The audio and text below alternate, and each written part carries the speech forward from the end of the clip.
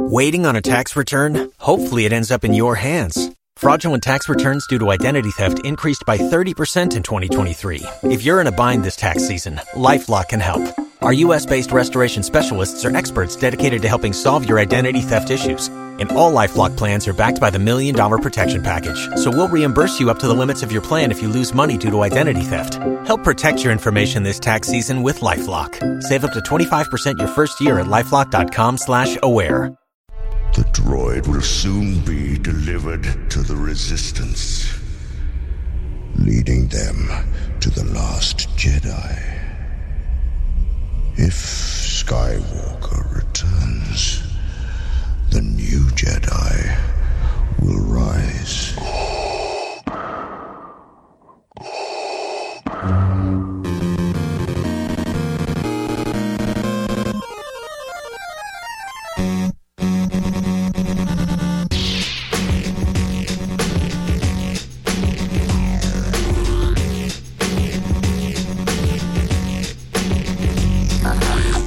Masters and Padawans, episode 178 of Full of Sith. I am the Mike Pilot, and with me my co-host Brian Young, and the triumphant return of the world traveler, the great Amy Ratcliffe. Amy, welcome back to Full of Sith. I'm happy to have you back. Thank you. It's been, gosh, like what, a month? Yeah, it's crazy. Really nice to be back. It's been way too long, and I am so glad to be back. I had a great time traveling, but being back in the United States is kind of nice. We keep talking like Amy's going to be back, and we're really happy, and I'm glad you had a great time. It looked like awesome. Before we started the show, I was talking to you a little bit about your trip and some of the stuff that you were doing, and I'm happy to hear more about it, and so, yeah, I'll say it again. Welcome back. Thank you very much. I'm glad to have you back, too. It's not just Mike. We're all happy. And Bobby was very sad to have missed you. I was sad to miss Bobby, too, because it's been forever since I've recorded with him. I can't remember the last time. December. I think the last time you recorded him was our first, our post-Force Awakens show. That's right. Wow. It's a long time ago. It seems like Force Awakens has been out forever now. Yeah, over half a year. Which is... Wow, that's bananas.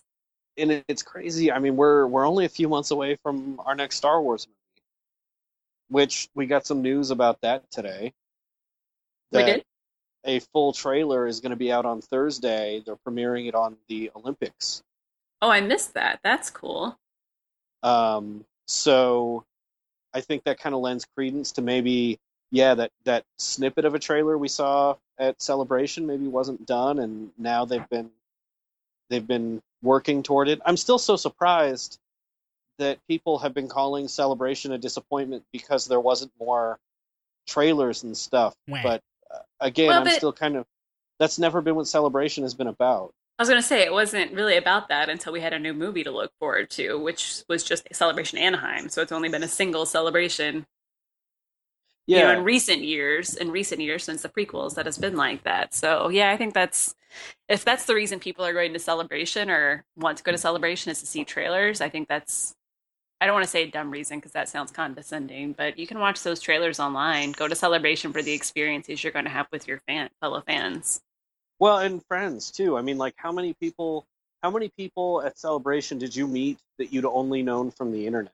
This year, actually, quite a few. I met some people this year, people that came from... This was crazy. I'm going to tell this story quickly. That I've known for 10 plus years on the internet, and they live in the Netherlands, so obviously not really opportunity to meet them, but they came to Celebration, and so that was really cool. That is cool. I mean, 10 years. I think they're the people I've known on the internet maybe the longest, just from the internet. So yeah, Celebration offers all sorts of opportunities like that. It makes me sad to think people just make it about seeing trailers. Yeah. So let me just quickly say something real quick. This trailer on Thursday during the Olympics, this is going to be prime time, I assume. Is there a time that they said, or we just got to All wait? I've seen is just that it's coming on the Olympics. I don't know. I didn't even know the Olympics had started, to be honest. Yeah, the opening ceremonies was end of last week or whatever. I'm not even sure what that means. I heard a story that, I heard a really awful story that, they'd been killing homeless people to clean up the city, and I was like, yeah, that whole thing's just not for me. They're not killing homeless people to clean up the city. They have problems with Zika virus, and they have problems with other stuff, but We're not the Olympics podcast. We're here to talk about Star Wars. So anyway, that probably makes me sound really terrible, doesn't it? But I don't care. Anyway, so what are we going to talk about this week, Brian? So we're going to talk about Daisy Ridley a little bit, and we're going to talk about Aftermath Life Debt, which hopefully people have had a chance to read. And if you haven't read it, then we'll give you a brief overview of it, and you can follow the conversation that way. Or you can leave because we'll be talking spoilers. Yeah, we'll give you a heads up. Yeah, definitely. But it's weird. Like I've got a lot of letters from people saying like, "Listen, I don't read the books, and you guys are the only way I keep up with them. So, can you just give us like a synopsis before you just start talking?" That's a man after my own heart. A great idea. I like that. Yeah. So first we want to start with Daisy Ridley's Instagram absence, which I don't know. I mean, you guys have both been following Daisy Ridley on Instagram, and she's just amazing. Yeah. She's fun and inspirational, and she posts photos of her workout and hilarious pictures of like from the set when she's allowed to. And she's a breath of fresh air. She really is. I don't know. Do you guys have any favorite Instagram posts of hers off the top of your head? I don't off the top of my head, but I just enjoy in general how positive she is, and especially how body positive she is. And I think that's really cool for especially all the fans that are coming to Star Wars, the new female fans, the new girls that are in it because of Rey, to follow her and see she is a shining ray of light in person. I feel like I don't know her, but on social media rather. I think that's cool. I'm glad that you mentioned that. She is body positive. I think that's good to say, because I mentioned something about that to Anya a couple weeks back. But I mean, any post that she's put up, the one with Mark Hamill on her back, I love that post. Everybody's seen that a million times. It's always been one of my favorites. But I love everything she puts up. Like I said, she's just a breath of fresh air. She's sweet. She's fun. She likes to have fun. What's the matter with that? Well, she'd made some posts, and there were reports that she'd left Instagram because of some abusive comments made toward her, because she mentioned something which I don't even necessarily see as political, but some people did, and they kind of shouted her down about it. And there was some news reports circulating that that's why she left. And we know since then that she said she was just trying to she closed her account, which I think is a loss for everybody. And then reopened it and just posted that she was trying to spend time away from her phone and she was really busy. So for one, I mean, don't always believe the reports instantly. Like the same thing with this Bail Organa news, right? Wait, you guys heard of news? No, I didn't hear it. Well, that came directly from Jimmy Smith, so why wouldn't we believe that? But he didn't. Oh, sorry, Mike. He said he was going to have a small cameo role. Okay. Well, that's actually the point, though. Like, did he say that? They said, can you tell us can you say cameo? And he said, can you say very small part? And that could be read like, was he just throwing back the definition of cameo at them? Like, there's so much gray area there. I don't think anybody could say, yes, it's confirmed. He's going to be in Rogue One. You know what I mean? I don't really think that's a lot of gray area, but I see your point. I think that he doesn't care enough to be cheeky about it. Like I think it's totally plausible he's in there, but I wouldn't go run and say like, yes, he's definitely in it, because I don't necessarily think he said, yes, I'm definitely in it.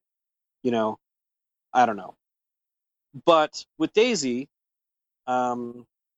it wasn't the case that she was driven off. At least we don't have reason to believe it was the case that she was driven off. The only question I had about that, though, and when I first heard about this through you in our little Facebook chat that we have, I was really upset at first if that would have been the reason, and then we found out it was something different than that.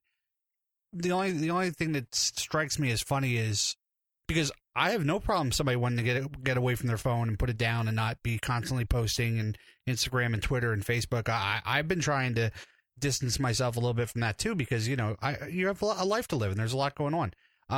Why would you shut the account down? Why would you just not post on it for a while? Probably because she didn't want the notifications on her phone. Well, you can turn those things Yeah, off, I but I don't. just think if Yeah. you don't, I think that for me, if I have it on my phone, even if I say I'm going to use this less, if it's there, I don't have the willpower to stop myself. Like it's almost like such a like habit now. So like if it's just not there, you don't have you just can't do it. Temptation. The temptation. Yeah. Okay. Um, Now, if she closed her account, can somebody else pick that up then, or is it just saved and can be reopened by her at another date, or is it just I does it think go that back into? depends on the social media profile. Like I know with Facebook, like Facebook never actually lets you leave. It just saves all your data. So if you decide to delete your account, the best you can do is like pretend it's deleted, and then if like 2 years later you come back and try to log in, it'll say, "Do you want to reactivate your account?" And it'll pick up exactly where you left off before. Yeah, because you get like these verified accounts, and then if somebody shut their account down, and then somebody else picked it up, and like let's say Instagram didn't pick up on that, and then somebody else had Daisy Ridley's account and then started posting stuff again about spoilers that weren't really true in episode 9, and you know what I mean, that could really cause a problem. Yeah, but the thing I wanted to talk about though is like how fans should be interacting, because a lot of the comments that were made to her, even if they didn't drive her off, were still sort of Jerky. not nice. And we've seen this a lot with public figures being driven off of social media, from Joss Whedon to Leslie Jones. Leslie Jones starting Ghostbusters, and she got some of the most horrible sort of racist things tweeted at her because of the movie and because she was black. And I just wanted to see if you guys had anything you wanted to say, like maybe we could establish some rules of decorum for interacting with people online. Or Well, some it's suggestions. pretty simple. There has to be it doesn't have to be complicated. It's the Will Wheaton rule. Don't be a dick. The end. Yeah. I guess it really is. Frankly, what else? Yeah, what else do you have to tell people? I mean, that's the easiest way to That's put cool. it. I mean, Yeah. absolutely. I mean, you can break that down to like a million different statements, but it all comes down to just be a nice human being, for God's sake. we've been talking about this for a really long time about how to treat other people, not just other people in fandom, Star Wars fandom, or any other kind of fandom. Like we've talked about this for a long time. I'll make a sarcastic or a what I find is a witty comment to somebody on social media every once in a while just to be playful, but to make that your life, like you have to try to drive somebody off of social media because that's what you do. Well, that's just sad. Well, I just worry this is going to get a lot worse as the U.S. presidential election goes on. We've got 3 months of this, and it's pretty like the climate online is already pretty polarized. And so when Star Wars, like people with large followings in fandom and celebrities in Star Wars make comments that are even close to political, it kind of fans those flames. And I think it's important to remind people, like, we're all allowed to disagree with each other. Does that make sense? I mean, it like, makes total sense. Here's like, my problem, Brian. Here's my big problem. And, we always talk about we're the old man Star Wars podcast, old lady Star Wars podcast, old person Star Wars, whatever. So I turned 41 at the end of last month, and I am old, Mike. I am. I'm an old man. But look how old. I am a different person than I was at 35, and I'm a different person than I was at 30. And, you change as a person, and values and how you think about things and how you deal with things are different as you grow up or as you age, like aged cheddar or fine wine, which I go the other way. I'm like bad cheese. Anyway, there's so many terrible things going on in the world right now that wanting to say something negative to an actress that was in Star Wars or somebody that was in the Suicide Squad movie because somebody didn't like how they acted in it or that they found it boring. There's just so many real problems in this world that I don't find the need to go on to Twitter and find these people and say negative, terrible things. There's a lot more for me to worry about. Not even just in this world, the terrible things going on in our world right now, just as an adult. I got so many other headaches in life that I got to worry about that. Yeah. Well, it's just, I get it sometimes where, I'm pretty outspoken about my politics, and Star Wars fans will email me and say, I don't think you should be displaying those opinions because we're here to talk about Star Wars. But I don't think Like, and that's sort of what happened with Daisy Ridley in the reports of why she might have left. It was she had been moved by some victims of gun violence, which I don't even think, I think we should all be sort of moved by the plight of victims of gun violence. I don't think that's a partisan issue whatsoever. But to tell people she's not allowed to have an opinion about that, or she shouldn't be sharing that opinion because she's a Star Wars actress, I think it's kind of mean. Well, yeah. Yeah, taking away the freedom social media to is say there. Yeah. Yeah, exactly. Say what you want, as long as it's not, I would prefer people didn't step on other people, weren't rude to other people. But, if you don't, and also if you're a follower, it doesn't like that Brian's talking about politics or whoever is, just hit unfollow and move on with your life. Yeah. You certainly don't need to tell them what they should or should not be putting out on social media or in life. Yeah, no, and I'm a frustrating. jerk. I don't know why anybody's following me on social media anyway. Oh, don't be like that, Brian. I keep forgetting to unfollow you, but, one day you'll do something I like. One day. Here's the thing, Amy, and it's so hard because we sit here and we talk about things like this, and I don't want to tell people what they can or shouldn't do. Like, I'm not the police of social media, and I don't want to be, but at the same time, I don't think that these people should be doing the same thing. You know what I mean? Yeah, I have no problem telling people not to be rude. Yeah, but there's no reason to be. There's just no reason to be, and it's just such a waste of energy for everybody involved. Let's see, that rule. Would you say that to the person's face? No, because they're cowards. Well, like I was talking about earlier, there's just so many other things in the world to worry about than what I don't know. Some actress or actor posts. So yeah. So, are you guys ready to move on to Life Debt? Is there anything else you want to say about this? Just be nice to people. Yeah, just be nice. Anyway, yeah, let's just get in Life Debt. One last point on my end is it's unheard of to have this sort of access to the celebrities that were in Star Wars, right? It's unprecedented completely. And we will not have that access if people are jerks to them. Totally. I appreciate seeing Mark Hamill on Twitter. I appreciate how hilarious he is. I appreciate seeing John Boyega and Daisy Ridley's posts. I enjoy seeing Chuck Wendig's. And I really hate to see people crap on Chuck Wendig too. Because it's totally okay to dislike his books if you want to, but just don't be a jerk to him. Yeah, right, because if everybody stops posting on social media, they go away from it, then you lose that too. So, Aftermath Life Debt. So we'll start with, I'll read the official synopsis. Does that sound like that would work? That would be fair. Yeah. For those of you who don't know Aftermath, Life Debt is the second book in the Aftermath trilogy, and it's the first set of stories that we got in the post-Return of the Jedi era in the new canon. And so here's the official synopsis. The Emperor is dead, and the remnants of his former empire are in retreat. As the New Republic fights to restore a lasting peace to the galaxy, some dare to imagine new beginnings and new destinies. For Han Solo, that means settling his last outstanding debt by helping Chewbacca liberate the Wookiees' homeworld of Kashyyyk.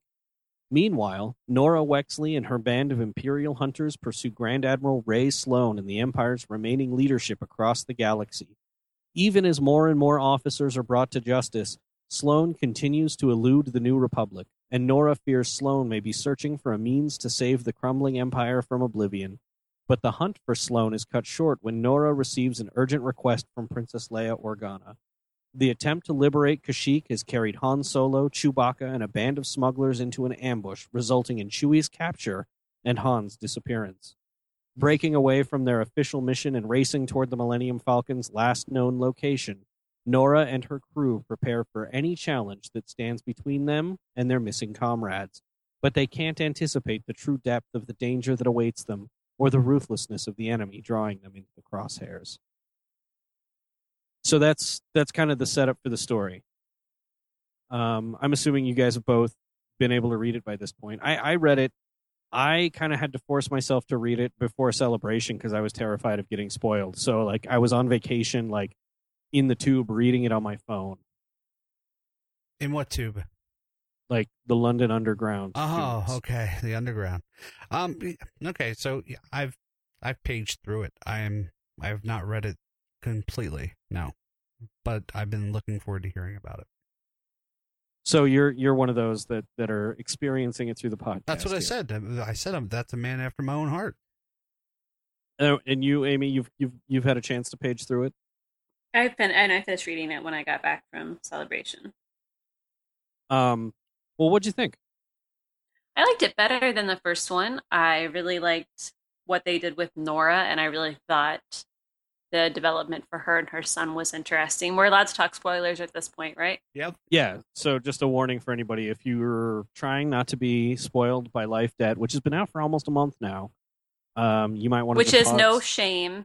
Yeah, no, it's not. Like I was explaining to Amy, like I have a couple of books going on right now, and what I usually do is I thumb through it. I try to read through it pretty quick so I know what's going on, and then I go back and I read it slowly so I get like the full effect of it. You know what I mean? So if I miss things, because I might have jumped ahead a chapter or two, and so if I miss something, it's fine to be spoiled because that's what I want to know. I want to know what's going on. Okay. So that go ahead. said, I do not like that they brought back Nora's husband. I thought that was a little convenient, and I mean it made things interesting a little, but I was so kind of just like, really guys, that I didn't care about the further development. That whole, I mean, obviously my bag is like, hey, it's all classic film, and that whole storyline felt very much like the Manchurian Candidate to me. So well, let's assume not all of us have seen all the movies you have. Well, no, but he's right though. You're right. Yeah. So the Manchurian Candidate, it was originally a film starring Frank Sinatra and I've heard of it. Angela Lansbury, and it was sort of like this communist era. Like they've brainwashed all these American GIs so that they're sleeper agents inside the government, and one of them is trying to commit an assassination because they've been brainwashed after they were prisoners of war. So this version's much better than the Denzel Washington version. Yeah. So if I had to rate the three versions, it would be the original Manchurian Candidate movie, Aftermath, Life Debt, and then the Denzel Washington version. Yeah, that's fair to say. Well, I did like the sleeper agent aspect. I thought that was cool. I just didn't care that I didn't like the drama that Nora's husband being. I didn't care for that. But well, I think part of the reason I didn't care for it is because I really wanted to see Nora and Wedge together. Wedge, right? Ooh. That's why my first thought. I was just like, this is screwing things up. I really like Nora and Wedge. But isn't that great drama and great storytelling though? No, not necessarily. Think about Spider-Man, right? Like, how interesting would Spider-Man be if he could actually juggle his personal life with his superhero life at the same time? Like, it's more interesting when all of that stuff is complicated, and you've got that churning sort of anxiety in your gut, like, oh my gosh, how is Nora going to deal with this? That's taste. I prefer people to be together and be happy and like have one part of their life that's complicated and one part that isn't. Yeah, I think that's why I didn't like that whole DC part thing where they said that basically that their superheroes can't be happy. I'm like, I didn't like that. Let them have a happy personal life. It's okay. It's okay occasionally. They don't. No, I don't know. I guess that's the allure to me of Spider-Man in particular, where it's just like if he's doing well in one aspect of his life, the other one has to be going to hell. Well, I think that's terribly unfair. But that's drama. But I don't always need drama. Great power comes responsibility, Amy. But no, I thought Nora was really handled in a really interesting way. I think Singer was handled in a really interesting way. Yes. I think Singer's like one of my favorite characters in the new canon, and I hope we get more of him. I love seeing Singer still continue to deal with this. Like, oh, I actually have friends now, and watch him wrestle with how much he realizes that is a thing and how much he doesn't want it to be a thing. And he got some pretty steamy kissing scenes. Yeah, he did. Which is part of the reason I guess Chuck Wendig's been getting some hell on social media. Of course. Yeah. So one of the things I really liked, this book kept up with the interludes, and the interludes kind of gave you different looks at things. And I have to say, I think my favorite one was the one with the Rancor Keeper. Oh, yeah. Fill me in, I missed that. So the Rancor Keeper, Malakili, Mm-hmm. is he's obviously like after Return of the Jedi, Luke murdered his favorite pet. Yeah, he was which very upset. we finally got a name for the Rancor. Like, Patissa was the name of the Rancor. Oh, it's precious. And so he's just hanging around Jabba's palace waiting for someone to like come around. He has no purpose in his life left, and he just wants to train animals because that's his calling. He just needs to train animals. And he ends up in a city called Mos Pelgo, which is now known as Freetown. And the guy who purchased what is presumed to be Boba Fett's armor is like the sheriff of this town, and he's like, tell you what, we'll hire you. We'll give you a purpose. And they've got a baby hut that they've taken from like this gang, and they want him to train the hut so that they can put it on Jabba's throne, and so they can have more power on Tatooine with a hut that they can control. Huh.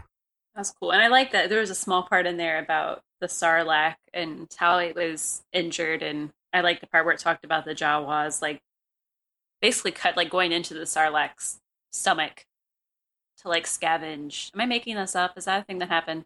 No, that's a thing that happened. Okay. I just realized I'm like, maybe that was just fanfic in my head for some reason. But to scavenge, like, Who sits there and thinks about headcanon with like Jawas going in and like collecting scrap inside the Sarlacc?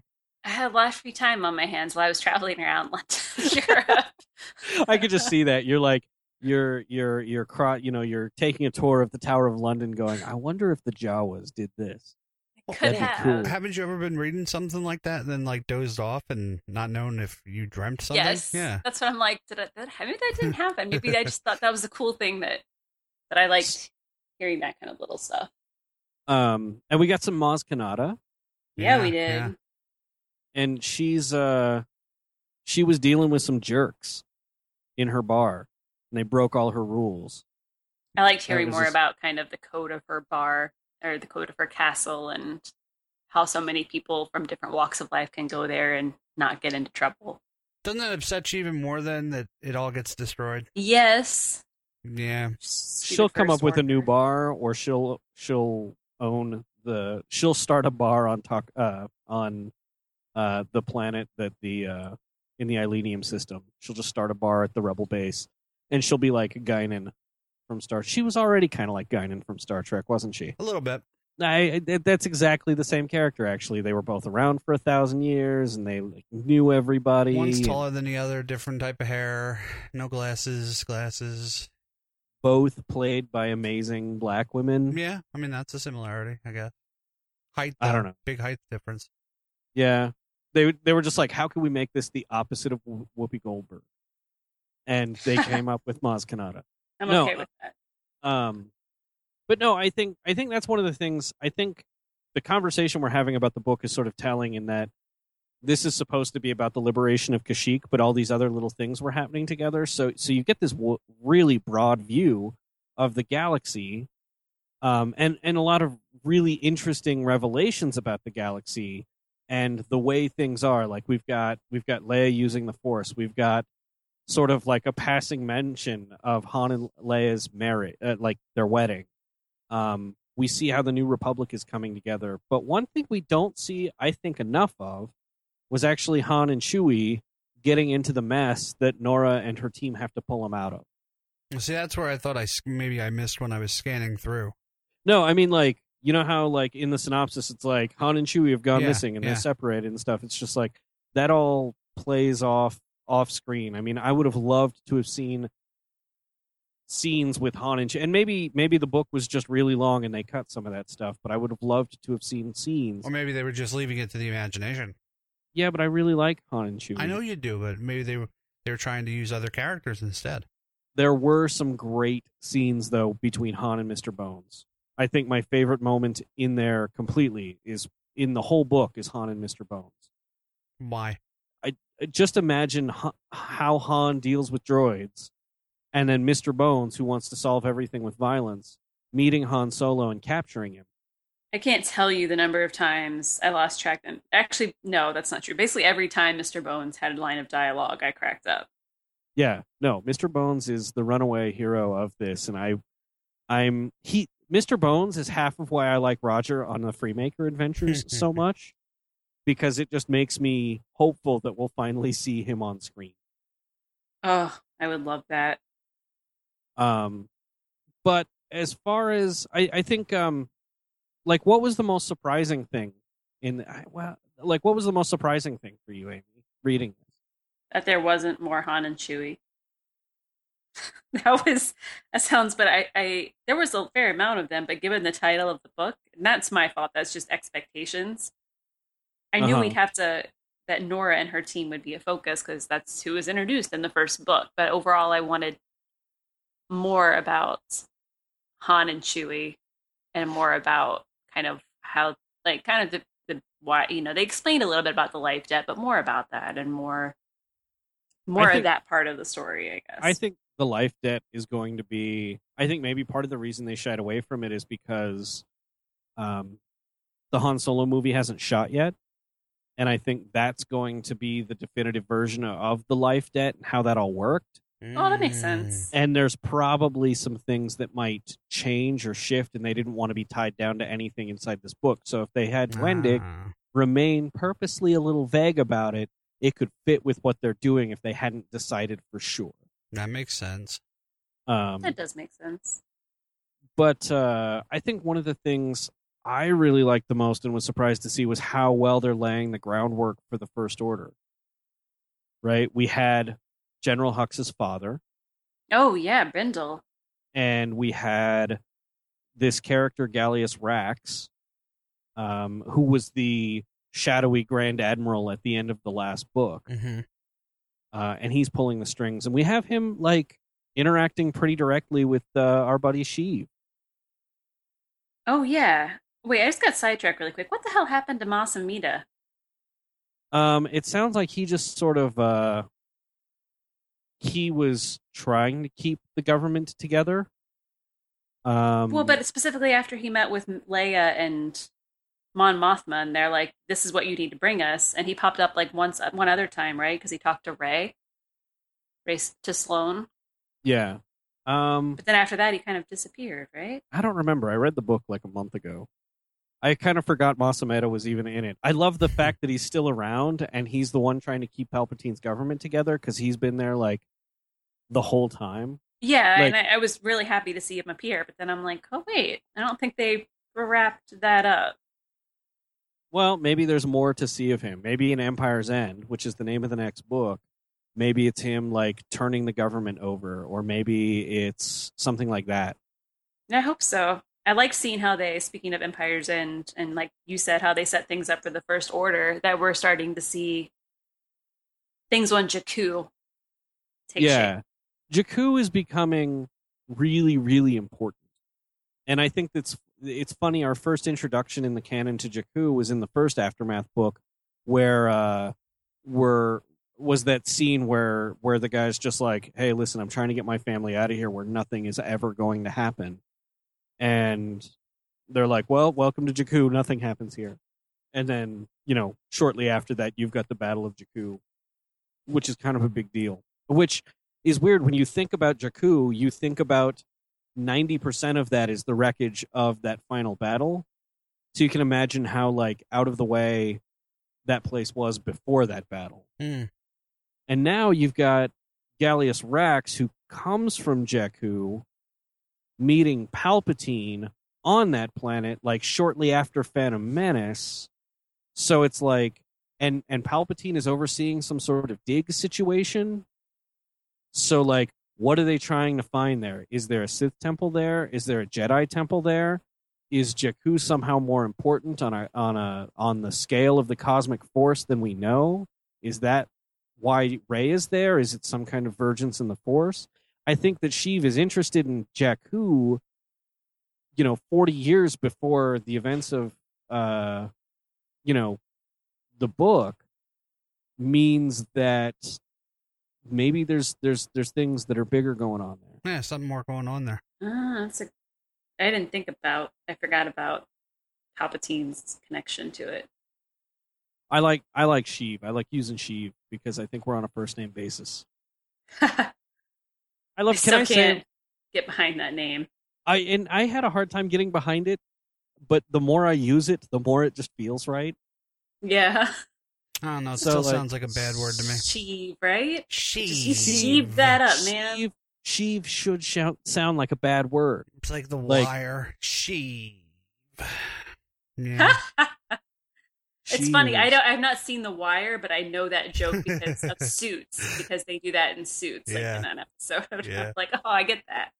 I think another thing I really like about the book was that Leia got to use the Falcon to bail Han out for a change, which is like now it's like a switch. Like in the last book in Bloodline, Han gets to do that to Leia, and now Yeah. Leia gets to do that to Han. Can I ask you a question? You skipped over I this part for me. insist. What did I miss? This? What did she do using the Force? I missed that. Oh, she sensed her. Well, she kind of connected to her unborn child and realized that it was a boy. No way. Yeah. Ah, Sheev. I definitely have to go back to that. Which I think is interesting though. Like I think they're also laying the groundwork of why Leia doesn't do more training. I think that's interesting. I think that's a really big question mark. Why Leia isn't more like a Jedi? See, I always thought it's because so much more bad stuff could happen. Like, so Vader was Vader, and Luke could have gone bad, and she was worried that if she would get too far into the Force, things could have gone wrong with her. And then we see her son go that same route. So the Force and the Skywalkers just don't mix, man. Yeah, no, it You don't know turns what out you're to going to be- get. Yeah, it's like Bad a box of news. chocolates. It's like a 50-50 kind of thing. Like half of them turn out okay. Seriously, like half the Skywalkers we've seen with the Force have turned out horrible, right? So you've got Vader and Ben on one side, and then Luke and Leia on the other, and like that's it. So if you go Like- in order, though, it would have been Vader bad, Luke okay, Leia would have been bad, and then Ben would have been okay. Yeah, because I don't think Leia's messed around with the Force enough to. Yeah, if she did, she would have been Ben. Yeah. But I got the impression, and correct me if I'm wrong, Brian, that she's not as maybe strong in the Force, or is it just that she's not as dedicated to figuring it out? I think that's probably it. Because Okay, I that think makes sense. Because Yoda seemed pretty sure about it. Oh, you're right. There's another, yeah. well, yeah, definitely. Yoda seemed to think that if Luke failed, they'd be able to take Leia and do the same thing. And Luke felt pretty confident about it too. And I think that there are like very clear indications, like, and they bring this up in Aftermath, or in Life Debt.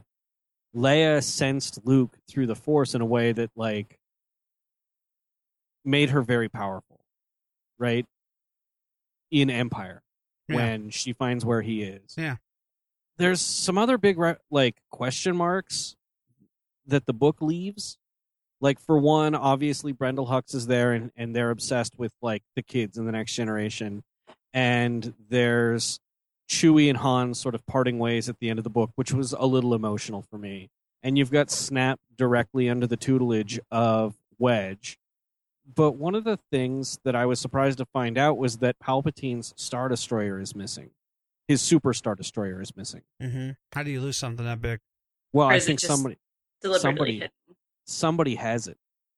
Wait, which one is his? What's it called? The Eclipse. And that wasn't one of the ones that Rax had hidden in the nebulas.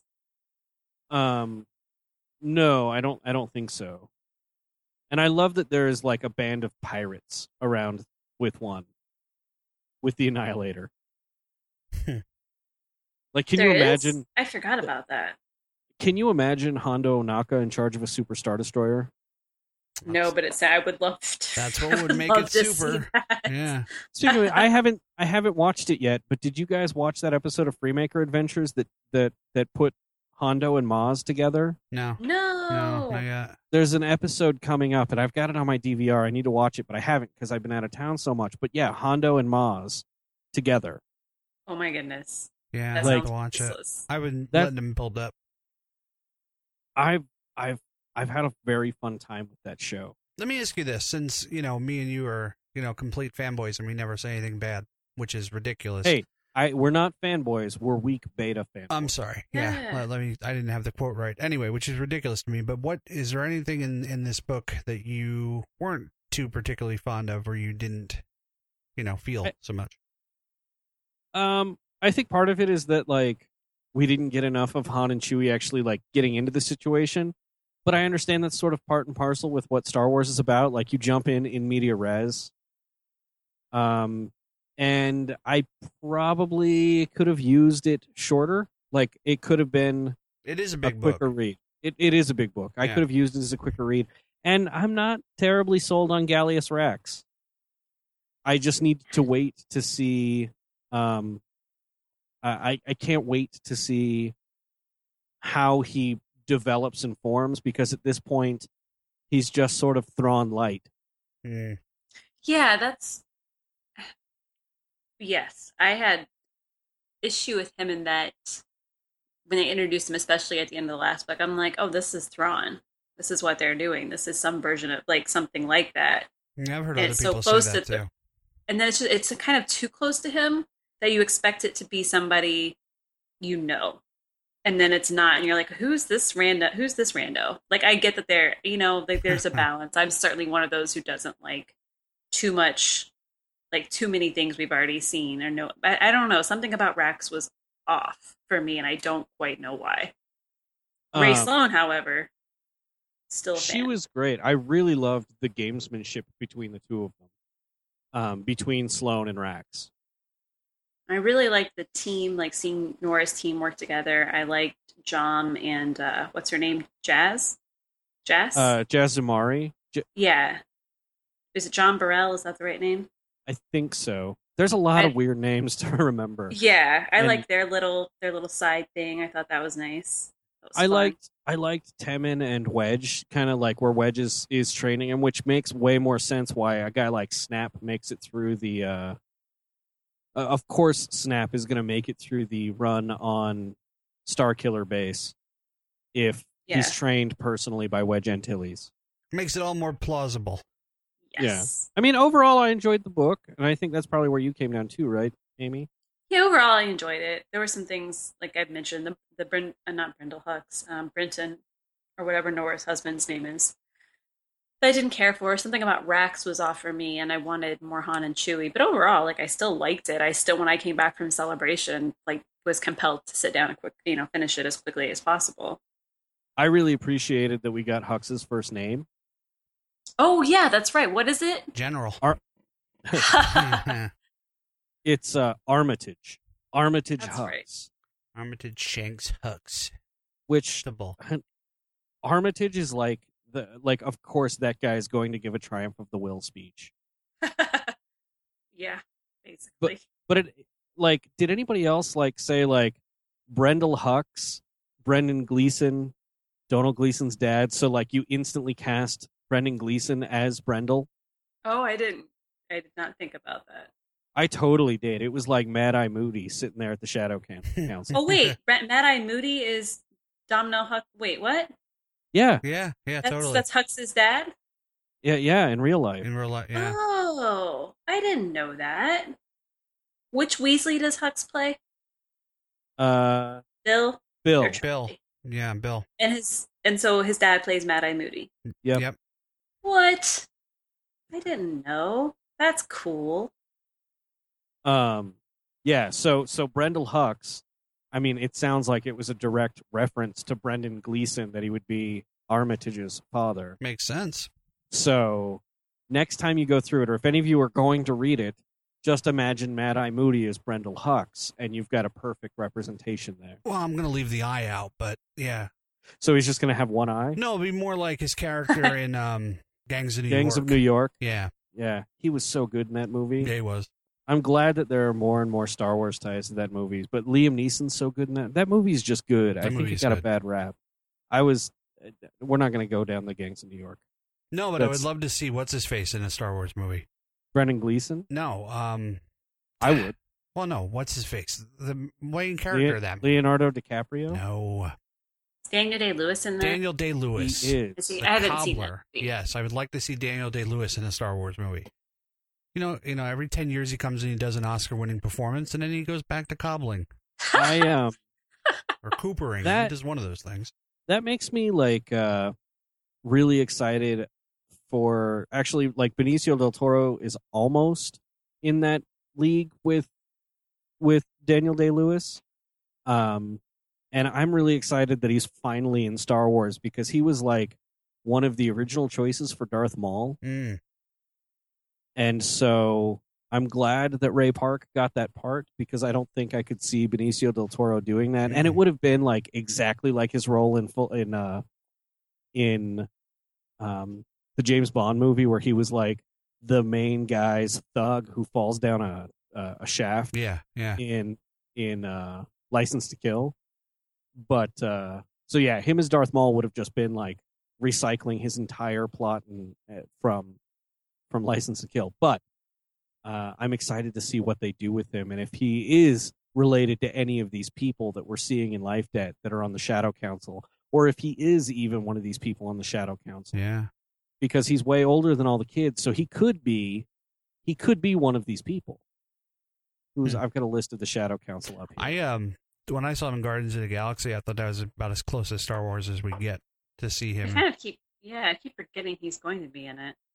Honestly. So, the list of the Shadow Council is Grand Admiral Ray Sloan. So the Shadow Council, for those of you who haven't this is what they're calling the proto First Order, and they're the cabal of Imperials who are trying to consolidate what's left of the Empire so that they're able to bring it back. And that consists of, at this point, Grand Admiral Ray Sloan, who we know, Commandant Brendel Hux, who is Mad-Eye Moody, Grand Moff Rand, who went to lead the Empire at the costly Battle of Jakku, who could be Benicio del Toro, General Hodnar Borum, an Imperial officer dubbed the Old Man, having served under Palpatine in the Old Republic. I'm assuming that if he served Palpatine under the Old Republic, he's too young. Or Benicio del Toro would be too young to play him.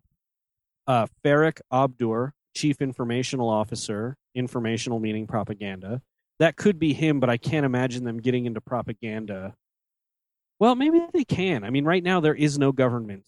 Post Force Awakens, there is no government. So maybe propaganda's in there, but I can't imagine I just can't imagine them getting into that in the movies. And then there's Fleet Admiral Gallius Rax. And Rax, I mean, maybe Benicio del Toro could be him, or maybe he could be a different species, or maybe he could, because Rax is really kind of light on the detail. Yeah, we don't know. He could be anything. And maybe it was written that way because Rax is going to be in the movie. Right? So it's just keep it vague so whoever we cast is this part. And people can't guess it. Yeah. Or maybe Benicio del Toro is just the collector again, and they're crossing over those universes. Yes. No, actually, no, that would be awful. But it's weird. People are saying that Rax is Snoke. And jeez. Everybody's Snoke. Can someone explain to me why Snoke can't just be Snoke? Because he's Darth Maul. Oh, geez. Why are you doing this to me, Mike? No, somebody sent it in an email, and it's tormenting me now. Could it be? Well, I here's didn't why. see any horns on him. No, listen. This is. Look, I wish I could go back and find the email right now. I wasn't planning on talking about it, but I'll put it in the notes or something like that. So what the person said, and I'm sorry for not quoting the person exactly, but what they said was maybe it's Maul, and I read it initially, and I'm like, that's ridiculous, right? But then I think about Rebels Maul, and I just think about Maul in general, and if anybody would change their appearance, completely, would you put that past Maul? Would you put it past Maul to change himself completely and become Snoke? Would you? No, and also we don't know what Snoke. I mean, that's probably Snoke, but maybe it's not. Tormenting me now. What if? Okay, so maybe it's I'm Maul, just excited for Maul. And Kanan wounded him so badly that he singed with his lightsaber all of his tattoos and horns off.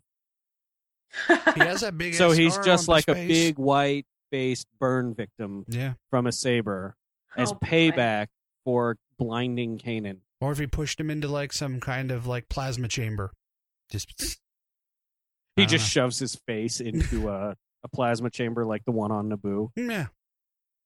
You don't I'm not know. buying it. I'm not seeing it. Listen, if it just leaves a possibility of a Maul in these movies, hey, I don't know. You're like, I'll, I'll take it. I'll let it torment me for a while, Brian. Amy, I'll I let will- it happen. I will be honest. If an aged, I mean, how old generally would Maul have to be? And we don't necessarily know We don't know how they age. how. Yeah, no, we don't know how they age. So what if Maul?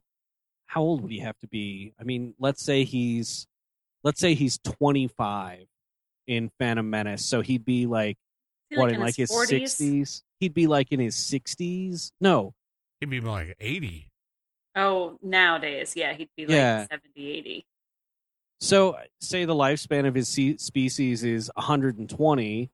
He'd still be up there, but he wouldn't be like out of commission. Yeah, no. Think about how cool that would be. Well, but wouldn't Luke Dathomir men Skywalker have would just been last like, a long time. wait a second, there's a Sith Lord or a former Sith Lord out there in the galaxy? Not if he Let's- was really let's far take away. care of him." If he was out in the Outer Rim, didn't know he was hiding, he wouldn't know. There's so many other things going on.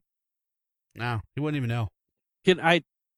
I'll be honest. If I got to see Luke Skywalker and Rey take down whatever's left of Darth Maul, I would be extremely happy. That'd be some good Star Wars, wouldn't it? Just I don't saying. know. Amy, Yeah. I think Yeah, I don't think it's going to happen. But Yeah. it's an interesting theory. We're allowed to dream. Can't we dream a little bit? You could totally dream. that's what they should do for the stage play. They need to do a staged play like The Cursed Child, but it's Luke and Rey training. So the whole thing's set on Skellig Michael, and Maul shows up, and then that's the big finale. Oh my goodness. I would like after watching The Cursed Child, I want so badly a Star Wars stage play. I could watch because that would be awesome. I would like to see that. I don't know what would be the right story for that. You know, I would love to see Plato's Republic on stage, but in the Star Wars universe, like where people are just arguing about the philosophy of the underlying governments of the galaxy. But I realize that I'm probably the only one who would want to see something like that. Mm. But that's fine. That's fine. Like I said, we can dream. It was John Christian from Kansas, one of our good Kansas listeners, Brian. You love our Kansas listeners. I disparaged Kansas once, and I'm never going to live it down. Carry on, my wayward sons. Anyway, he says, I found the email. It says, hello, just listen to the latest episode of Darth Maul.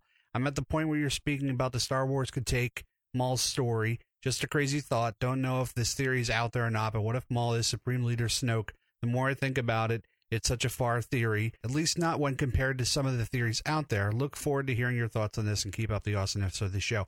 And like I said, I emailed him back. I'm like, initially I read this and I'm like, ridiculous and tormenting since. Thanks, John. So just saying. The Kansas people love you, Brian.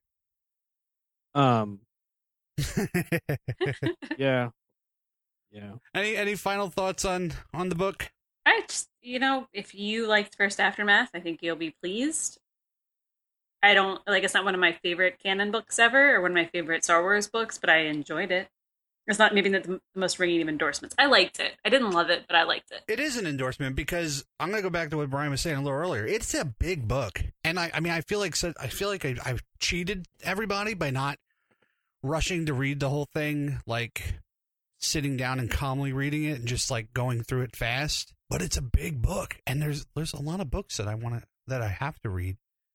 But that is, you went through it. You were over in Celebration. You were over in Europe. You're doing a million things, and you got the book done. I think that's pretty good. I kind of felt like I had to because I was going to get spoiled. People were going to come up to me and ask questions. I mean, every time, this is not a bad thing.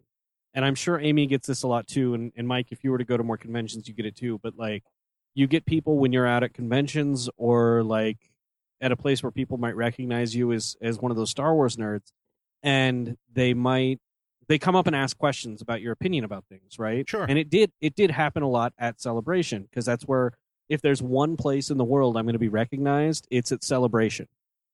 And so I almost never get that, like the asking opinions about stuff. Or like, hey, did you read this, or what did you think of that? Really, you don't get that? I might once in a while, but not often. I think they're too taken aback. They're just happy to see her. They're afraid. Oh, I don't. She walks I away, don't. and then they're like, "Oh, I wanted to ask her what they thought about Life Debt." Damn it! But worst case, I just say no. I haven't read that yet. Well, I know, but I would like sometimes I'll frame it like, so what do you think about Gallius Rex? And I didn't want to be like, what are you talking about? Like, I felt like I had to read it before Celebration, or otherwise somebody was going to come up and say like, holy crap, can you believe they did Manchurian Candidate in Life Debt? And then I'd be like, you've spoiled everything. Are you more worried about that, or are you worried that your Star Wars credit's going to be called into question?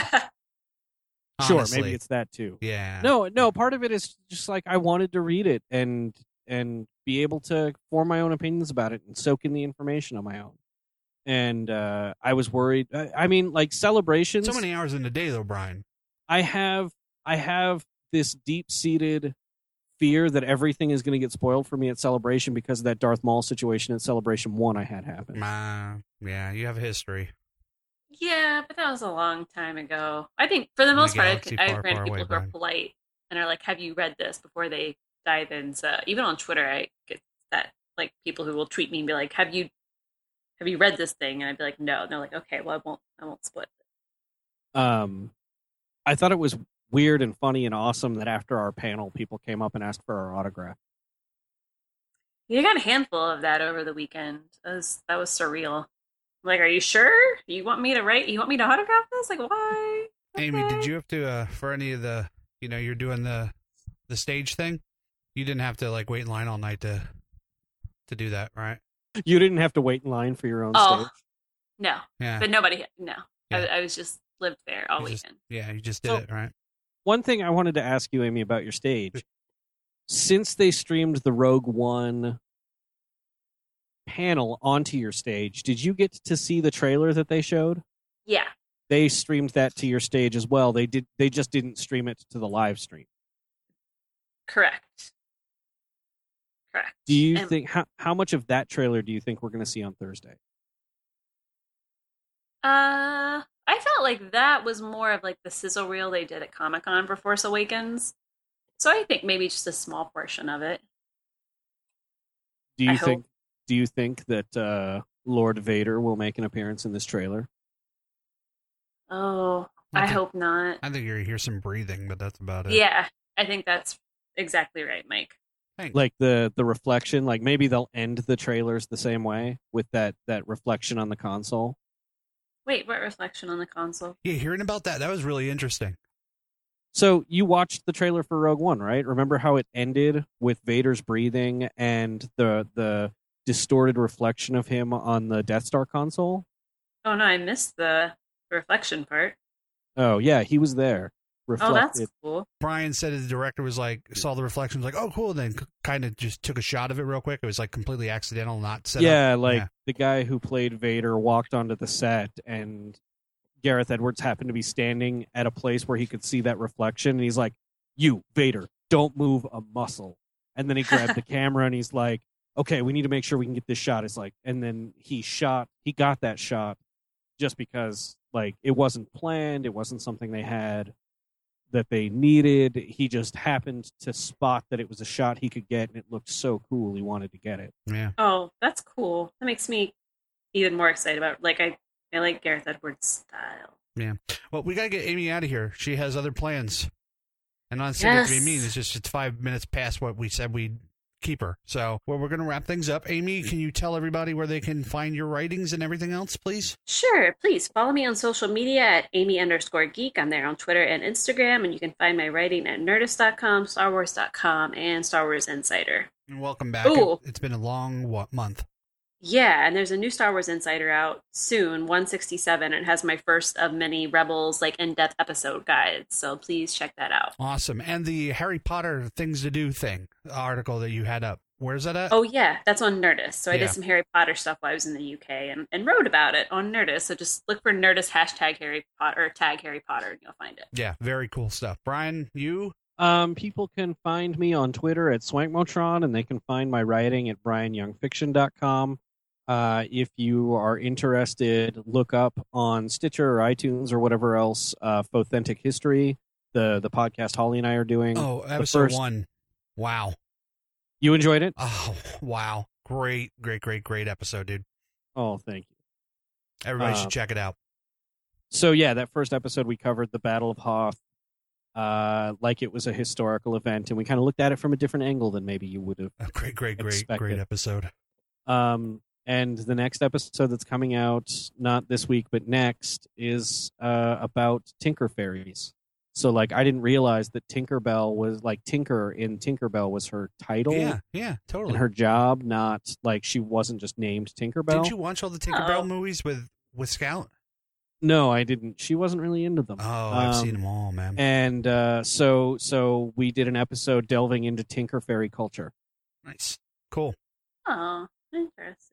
And Brian Young Fiction, did you say that already? Yeah, Brian Young Fiction. And then you can find my stuff. I've got weekly columns on StarWars.com, and I have stuff appearing in Star Wars Insider. I don't know when. I've probably got 4 or 5 articles submitted, but I have no idea when they're coming out. So because Amy's in there all the time and I'm in there most of the time, if you don't have a subscription, you're missing out on some of the coolest Star Wars stuff ever, because I know Amy's stuff is always quality. Totally. My stuff, fair to middling, but Amy's stuff is always great. Both of your stuff is always better than mine, so you're all messing up if you don't have a subscription. So, all right, cool. Amy, I'm just going to let you go, and then I'll close the show off. Okay, thanks, Mike. Thanks, guys. Good talk to you. Have fun. It was great talking to you. Thanks. Bye. All right, bye-bye. Brian, is there anything else we wanted to add, or are you good? I'm good. I think this was a pretty packed episode. Yeah. I'm excited for people to check out Aftermath. I'm glad that it's in the canon, and we've got some more answers about things, and we know when and where Han and Leia got married. We know when and where Chewie and Han kind of went their separate ways, but they did sort of. I love the line that really kind of got me. Was I've got it right here.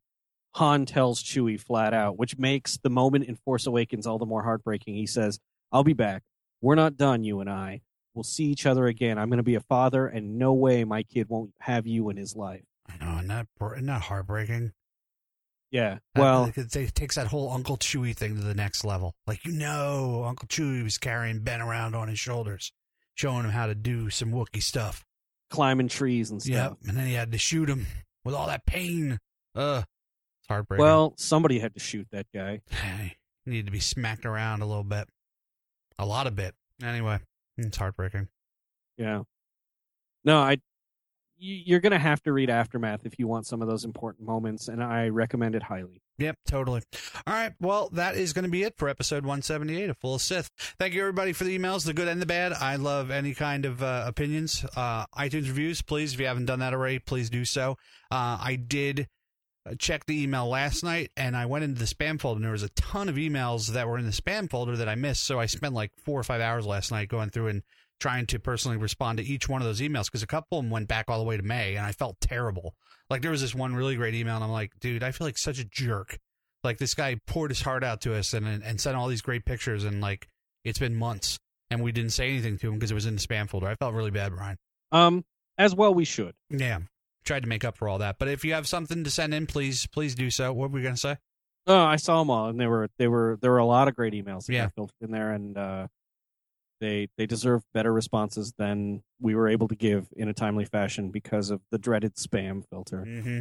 So that's my bad. I got rid of the spam filter. I'm just going to let all the junk come through, too. I'll just have to doubly check it every day. That's what I'm going to do. But if you'd like to leave us an email, please do so. holocron@fullofsith.com. If you want to leave us one of the voicemails, you can do that on the website using the SpeakPipe app on the right-hand side. That's fullofsith.com. There you can find our contact information, like our Twitter, @fullofsith, @the Mike, @Swankmatron, @Amy_geek. Also, Facebook.com/fullofsith is where you can go and like us and look at show art and notes and conversations and anything else that we put on there over the week. And then also, like I said, iTunes reviews, Stitcher, Google Play Store. The show's everywhere. So if you have something nice to say, then say it. Please. Thank you very much. That's a rule across the board. If you have something nice to say it. Yeah. Remember when your mom said that to you when you were a little kid? If you ain't got nothing nice to say, don't say it at all. How about doing that on the internets? That was good advice. Your mom was smart. Your mom was smart.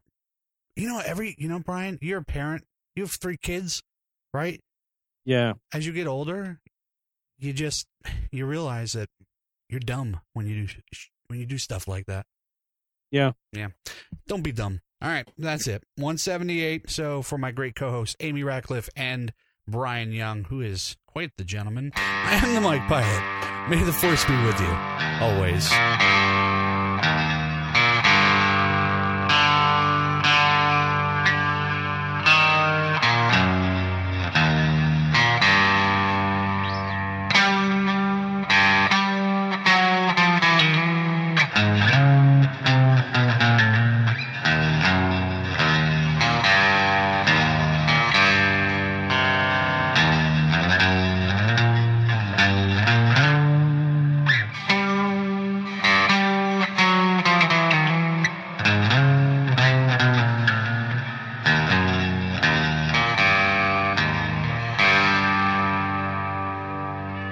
Sir, if you'll not be meeting me, I'll close down for a while. Waiting on a tax return? Hopefully it ends up in your hands. Fraudulent tax returns due to identity theft increased by 30% in 2023. If you're in a bind this tax season, LifeLock can help. Our U.S.-based restoration specialists are experts dedicated to helping solve your identity theft issues. And all LifeLock plans are backed by the $1 Million Protection Package. So we'll reimburse you up to the limits of your plan if you lose money due to identity theft. Help protect your information this tax season with LifeLock. Save up to 25% your first year at LifeLock.com/aware.